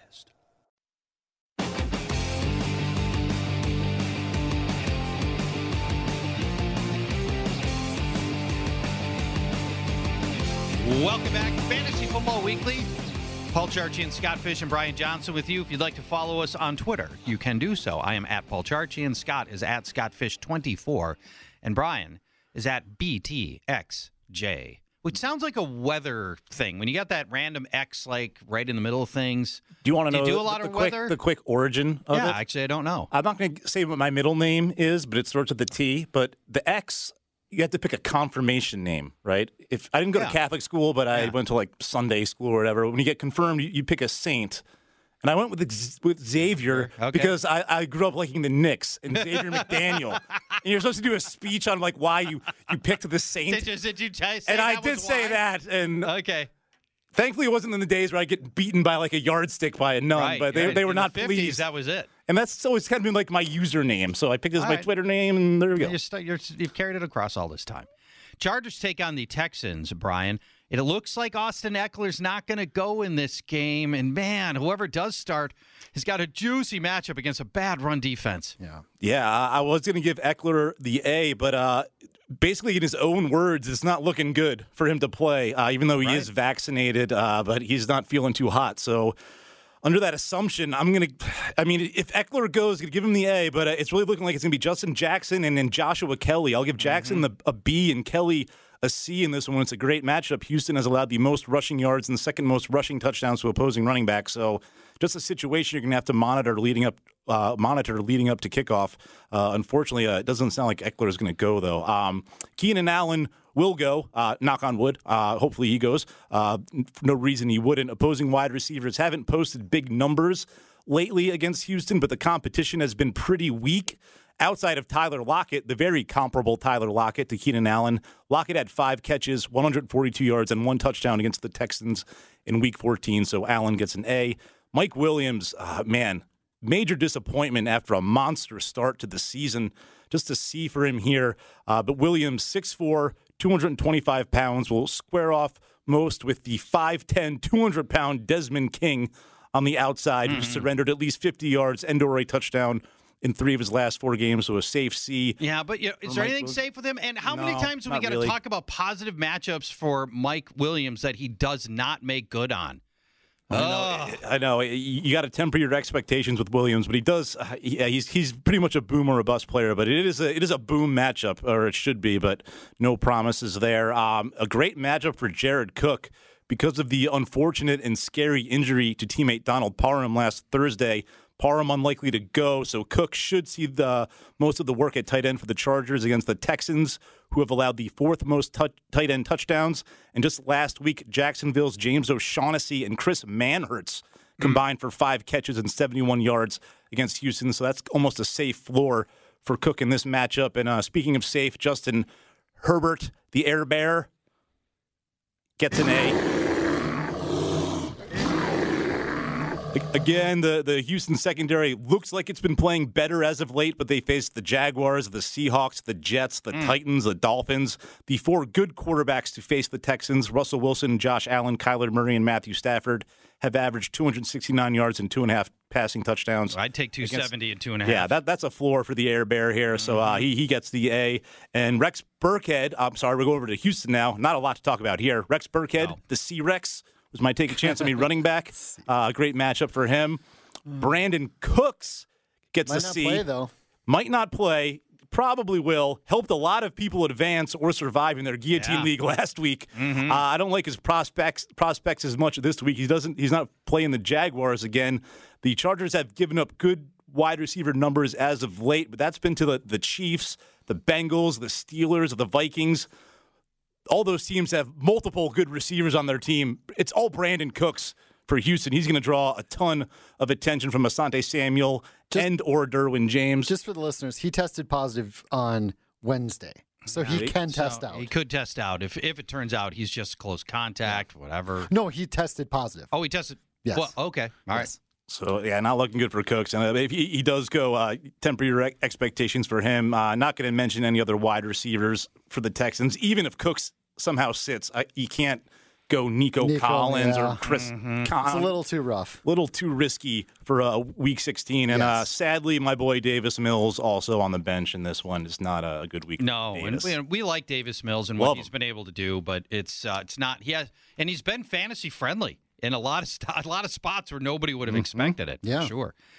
Scott, For the Giants, I don't think we need to spend really any time on the passing game led by, is it Jake Fromm, right? It's going to get the start. It sounds Jake like Fromm led passing game. No, they're being coy with it because there's a distinct advantage. Right. Is it Glennon? Is it Fromm? That's that's a competitive advantage there. All right, but let's talk about Saquon Barkley, the only guy that a playoff team might be considering starting. Yeah, it's not been great, and we were mentioning off air that him and Booker both looked like you couldn't tell who was who because Booker looked good. He did. And their snaps and their touches were split more evenly than you'd like.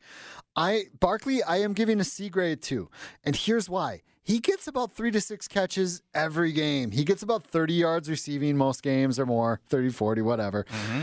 But here is his yardage lines in the last 7 or so games. 57 yards, 51, 52, 55, 64, 50. Those are the rushing stats, just rushing. Right. He's getting you 5 to 6 points rushing. He's getting you a few catches. He's getting you 20, 30 yards. You're already up to 10, 11, 12 Yeah, that's all I'm getting points. out of Barkley is 10. But exactly. That's basically all you're getting. So I'm giving him a C grade. That's like a C-worthy amount. That is C-worthy.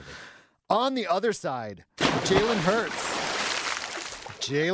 I have an A grade on Jalen Hurts. He has finished as a top 12 quarterback this year 9 times. How many? 9 times. 9 times. Plus another 2 times, making 11 total. when he doesn't get it done with his arm, his legs get it done. I don't know. Did you miss that I added 2 to make it 11 total? I just wanted you to play the sounder. Sometimes you get both, and the ceiling is sky high. 4 weeks ago, these two met. He had 3 rushing touchdowns. Since then, the Giants have allowed an average of nearly 250 yards and 2 scores passing. You might get the double dip. Both. You might get the double dip here. Yep. A grade on Hurts. C grade on Devonta Smith. With the running game becoming a bigger and bigger thing, the passing game has really fallen off. Smith doesn't hit those A or B categories anymore. But he has top 40 yards in 3 straight. He's got that upside. He can occasionally score touchdowns. The Giants have allowed 50-plus yards and or scored to 8 wide receivers in just the last 3 weeks. This is the only wide receiver you can start, but I'm only giving him a C grade.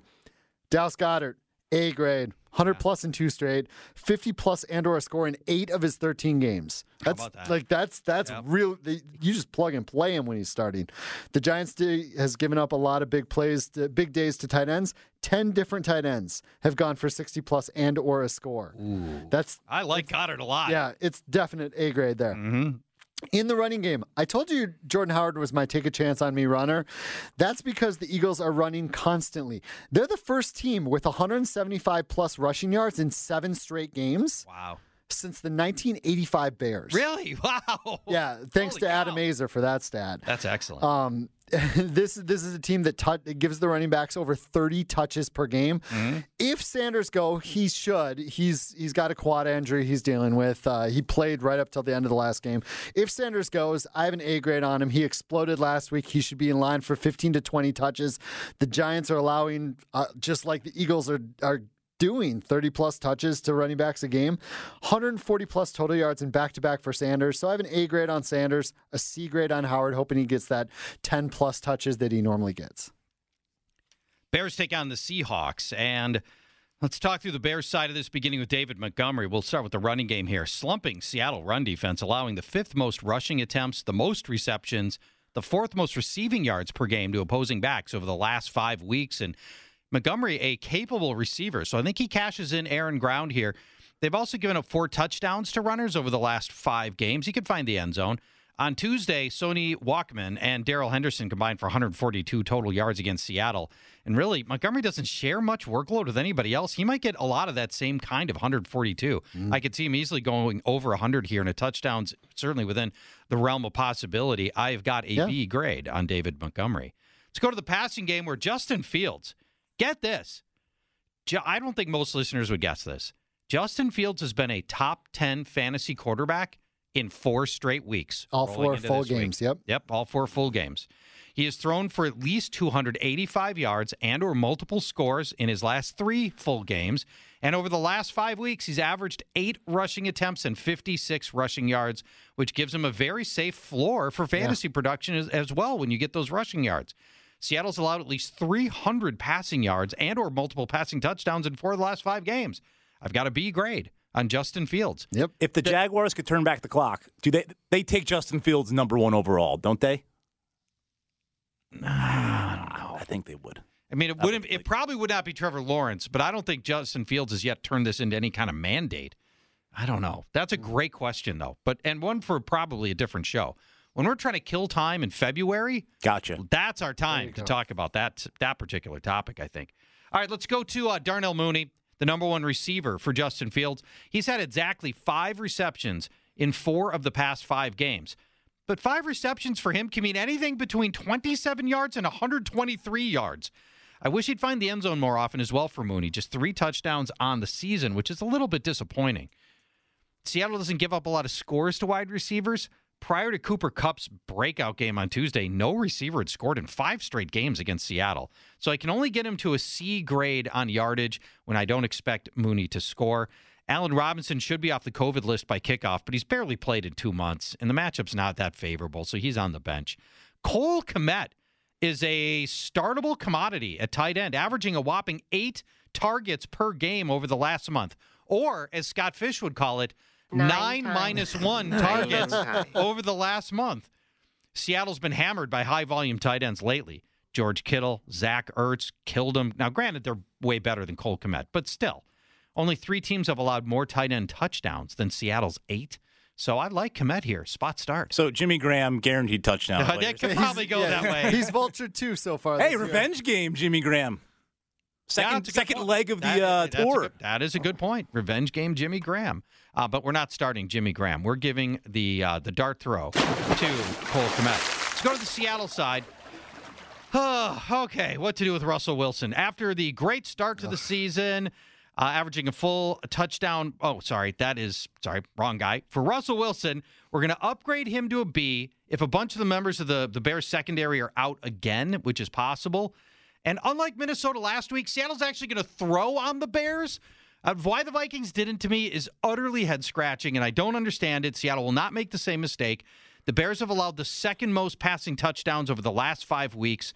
You can start Russell Wilson. I've got a C grade on him now. It'll be higher if a lot of that secondary does not come back from COVID. So how about his receivers? Tyler Lockett expected to clear the COVID protocol by kickoff.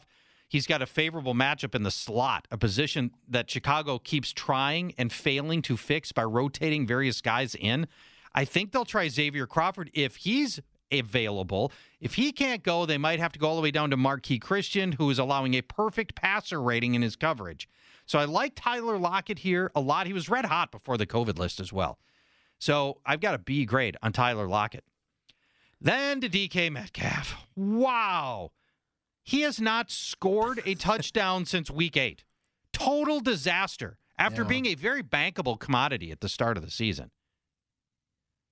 He's had a bunch of positive matchups and failed to come through for you. This is another one. Take it with a grain of salt.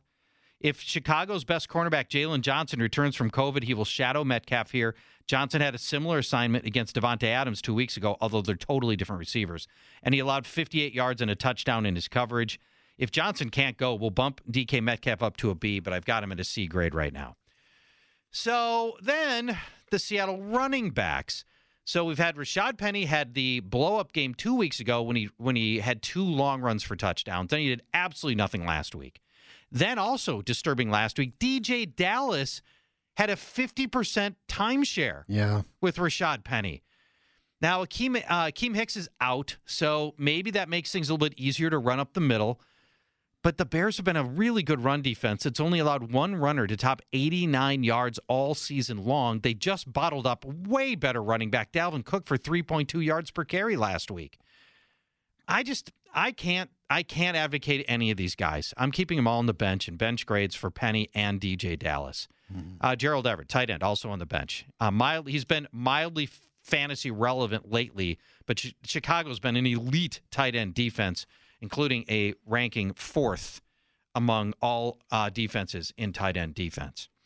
Let's try to work in one more matchup. Tampa Bay, Carolina. Can go quick. All right, good. Then let's do it. Ronald Jones was your take a chance on me running back charge. That's a pretty easy call. I like that one. Mike Evans, not so easy here. Can give him a C. He's going to try and play through this hamstring injury, but likely to be shadowed by Stephon Gilmore. plus the hammy. These are very, very bad things. So They this are. is a C Both of them. for Mike Evans. Antonio Brown, going to give him a B. Brown will seemingly step into the Chris Godwin role that Godwin had when Antonio Brown was out. Now Antonio Brown is in without Chris Godwin, so we're basically looking at guaranteed double-digit targets for Brown. Feels that way. Carolina has surrendered 7 wide receiver touchdowns over their last 4 games. So if you're super desperate, you can also throw a sea dart, heave a harpoon at Scott. Don't call me Scotty anymore, Miller. In deeper leagues, Scott Miller, worth a shot. And Rob Gronkowski, certainly worth a shot. Oh, more than worth a shot. I love Gronk this week. And I like should Gronk say, a lot this week. divisional matchup, first meeting, very rare. We mentioned it earlier in the show. They're going to play again in Week 18, so there's not any recent history here, but I'm going to give Gronk a B, a tough matchup. Over the last week, the Panthers have allowed the 16th most fantasy points to opposing tight ends, and on the year, Carolina has only allowed 2 top 12 finishes to the position, but Gronk should push double-digit targets in this one as well. He's an easy start. And Tom Brady, of course, not a very easy start because of the loss of Chris Godwin, Leonard Fournette, the hobbled Mike Evans. Still going to give him a B, despite the fact the Panthers own the 4th lowest opponent passing play percentage and are allowing just 179 passing yards per game. That's the second fewest, but I don't trust the Bucs run game a whole lot. I still like Ronald Jones, don't get me wrong, Charch. And Carolina's offense should struggle to stay on the field. So let's talk about them for about 5 seconds. Right. Chuba Hubbard, he's on the bench. The Bucs are allowing just 96 combo yards and just over half a touchdown per game to running backs. Well, and he's not good enough to keep Amir Abdullah off the field. Chuba not gooding. I'll just stop. Okay. Yeah, Workshop that separately. Come get back to us. You know, on that. DJ Moore, if he plays, he's dealing with a hamstring injury himself. I will give him a C just based on expected volume. He should be a lock for double-digit targets if he goes. As far as the quarterbacks go for Carolina, we'll see the sum of Sam Darnold come back. Yes. Nothing instills confidence like we're starting Cam, but you'll see Sam Darnold too. Mix in some Cam. What does that say about Cam? Well, his play on the field says a lot. It's overall just very, very gross for Carolina. I know. Poor DJ Moore deserves better than what he's gotten through that offense. When we come back, final segment for Fantasy Football Weekly in this semifinals edition, including Denver Broncos taking on the Las Vegas Raiders. Javonte Williams, is this going to be one of his big games? He was trending towards more use last week. We'll see what Scott Fish has to say about his prospects when we return.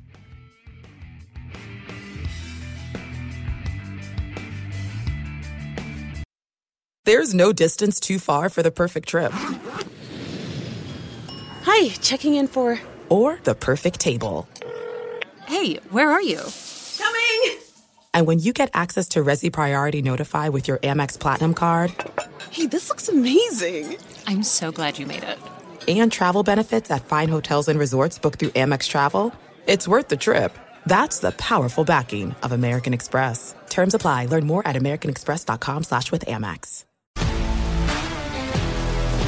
If you love sports and true crime, then there's a new podcast from executive producer Dan Patrick and hosted by me, Jay Harris, that you won't want to miss. Playing Dirty: Sports Scandals. Each week, I'm squeezing the juiciest details from some of the biggest sports scandals ever. I'm talking Marcus Dixon, Olympic gymnastics, Cain Velasquez, salacious Super Bowl-level scandals. Join me on the dark side of sports by listening to Playing Dirty: Sports Scandals on the iHeartRadio app, Apple Podcasts, or wherever you get your podcasts. What's up, everybody? This is Stephen A. Smith. When I'm not at my day job, First Take, you can find me in my studio hosting the Stephen A. Smith Show podcast. Tune in every Monday, Wednesday, and Friday, at the very least, as I bring you all new episodes that feature the biggest headlines in the world of sports, pop culture, business, and politics. You'll hear my unfiltered opinions on those nauseating Cowboy fans, the chaos in Washington, D.C., and trending topics on social media, as well as my straight shooter interviews with top celebrities and game changers. And I occasionally give out love advice. Yes, it's true. If you want to know my true feelings about something, I'll give it to you straight. So listen to the Stephen A. Smith Show podcast on the iHeartRadio app, Apple Podcasts, or wherever you get your podcast.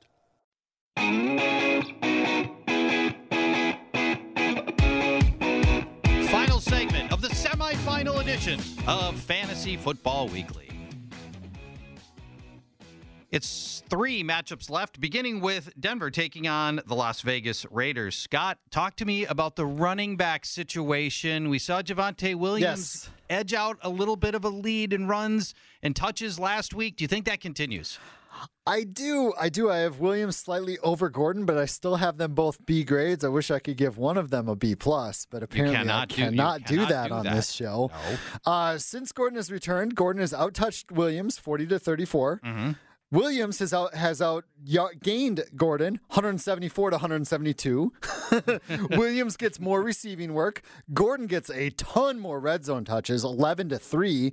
It's split all over, but the snaps went really down for Gordon last week, and I wonder if that's a trend because they were going down 2 weeks in a row before the injury as well. Right. So I like Williams a little bit more. I do have B grades on both of them. In the passing game, this is one of those super weird. I like Drew Lock. You had him as your take a chance on me player. C grade. I don't know who to start. He was great with Sutton 2 years ago. In the one game earlier this year, Sutton had like 50 yards.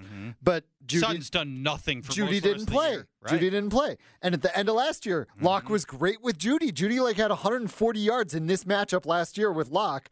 But can we trust it here? Can we trust Tim Patrick? Do you want to trust Fant and Albert O together? They had 57 and 58 yards last week. No. The Raiders have allowed a lot of touchdowns to tight ends, but not a lot of yards. You don't know where it's going. I'm starting no receivers for the Broncos. I'm cool with that. But I'm starting the quarterback. I like it. It makes sense. On the other side, Derek Carr, I have a bench grade on. Over the last 5 games, the Broncos held Prescott, Hurts, Mahomes, Goff, Burrow, all under 235 yards. And those aren't terrible quarterbacks. Well, say what you will about Goff. Right. But the rest are pretty good. 3 of them under 200. Carr, on the other side, he's thrown for about an average of 250 yards over the last 5, but just 3 touchdown passes over the last 5. I have him on the bench. I have the tight ends on the bench. Waller's probably not going to go, and if he doesn't, Moreau's going to get the work. But the Broncos' defense hasn't allowed a tight end over 30 yards in 6 weeks. Hunter Renfrow, though, B grade. At this point, you just got to believe he's a stud. It was a little bit of a dud last week. Yep. Before that, he had 100-plus yards and 3 straight, 8-plus catches. He's getting tons of targets. Even last week, he had a decent amount of targets. I think he goes back to the double digits here. Last time they played, he had 8 for 73. I think this is a spot where he's going to get a bad again. Josh Jacobs, B grade. It was nice to see Jacobs get back to the 18-plus touches after a light day in Week 14. Drake is still out. Jacobs is getting that catching work. 17 catches since Kenyon Drake has gone out. So you're going to see 3, 4, 5, 6 catches. You're going to see B-level work out of Jacobs here. All right. Washington, I go last. Sorry. We go to Miami taking on the Saints. Brian.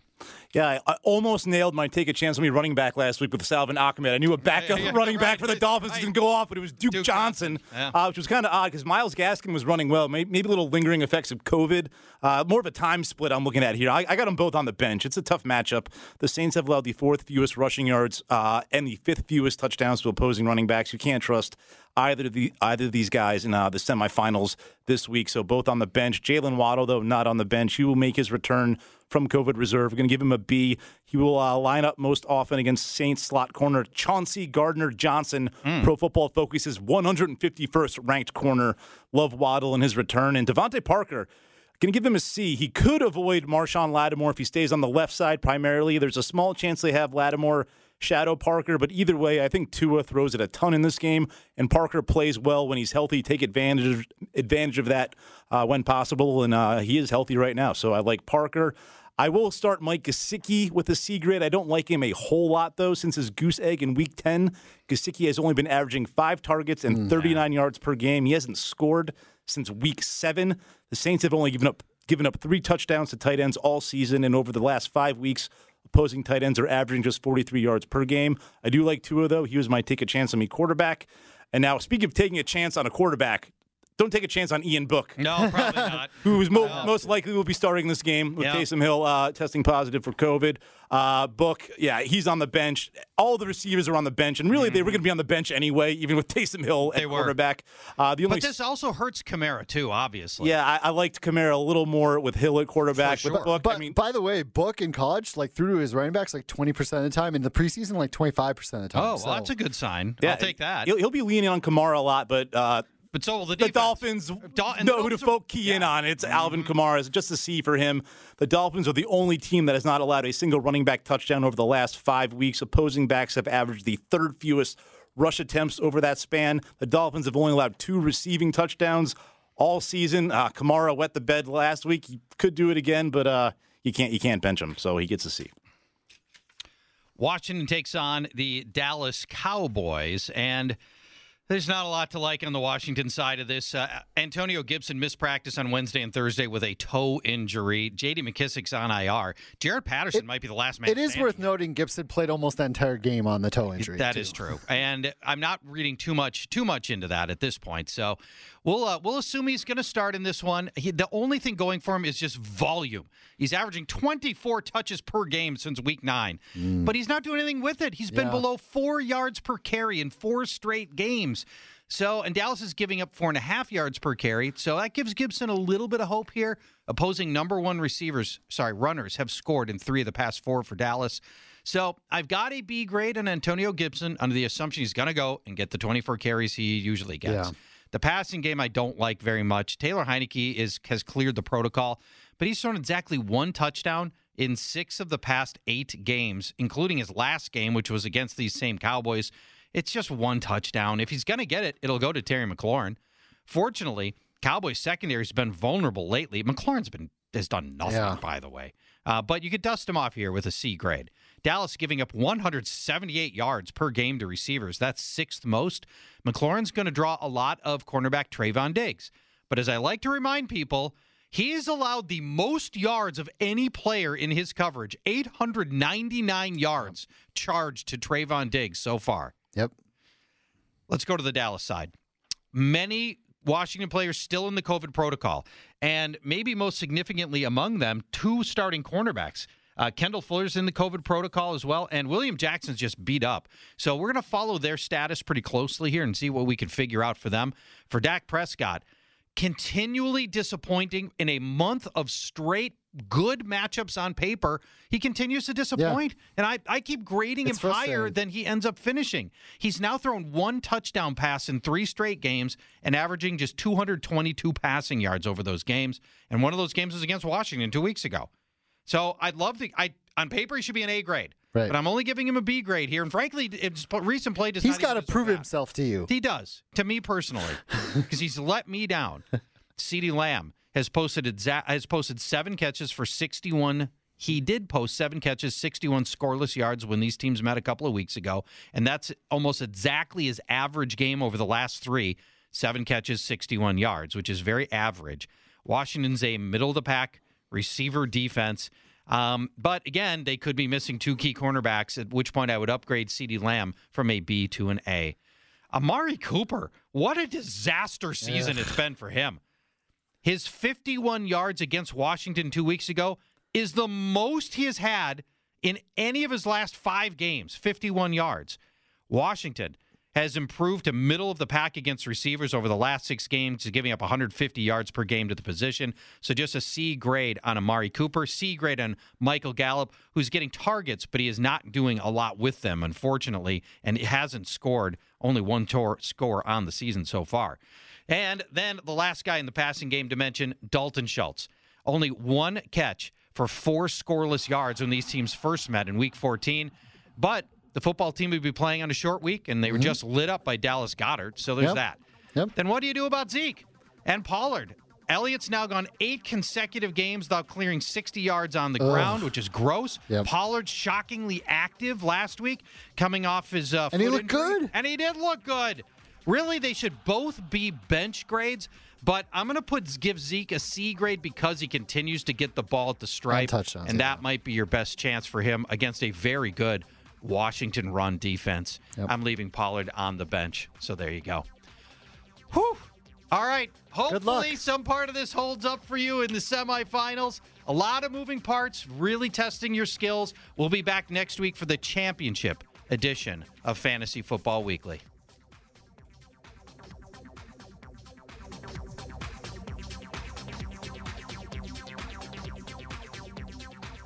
Fantasy Football Weekly is a production of iHeartRadio. For more podcasts from iHeartRadio, visit the iHeartRadio app, Apple Podcasts, or wherever you listen to your favorite shows. If you love sports and true crime, then there's a new podcast from executive producer Dan Patrick and hosted by me, Jay Harris, that you won't want to miss. Playing Dirty: Sports Scandals. Each week, I'm squeezing the juiciest details from some of the biggest sports scandals ever. I'm talking Marcus Dixon, Olympic gymnastics, Cain Velasquez, salacious Super Bowl-level scandals. Join me on the dark side of sports by listening to Playing Dirty: Sports Scandals on the iHeartRadio app, Apple Podcasts, or wherever you get your podcasts. What's up, everybody? This is Stephen A. Smith, host of the Stephen A. Smith Show podcast. Tune in every Monday, Wednesday, and Friday at the very least as I bring you all new episodes that feature the biggest headlines in the world of sports, pop culture, business, and I answer your phone calls and respond to your tweets. You'll hear my unfiltered opinions and straight-shooter interviews with top celebrities and game changers. All of that and more. So listen to the Stephen A. Smith Show podcast on the iHeartRadio app, Apple Podcasts, or wherever you get your podcast.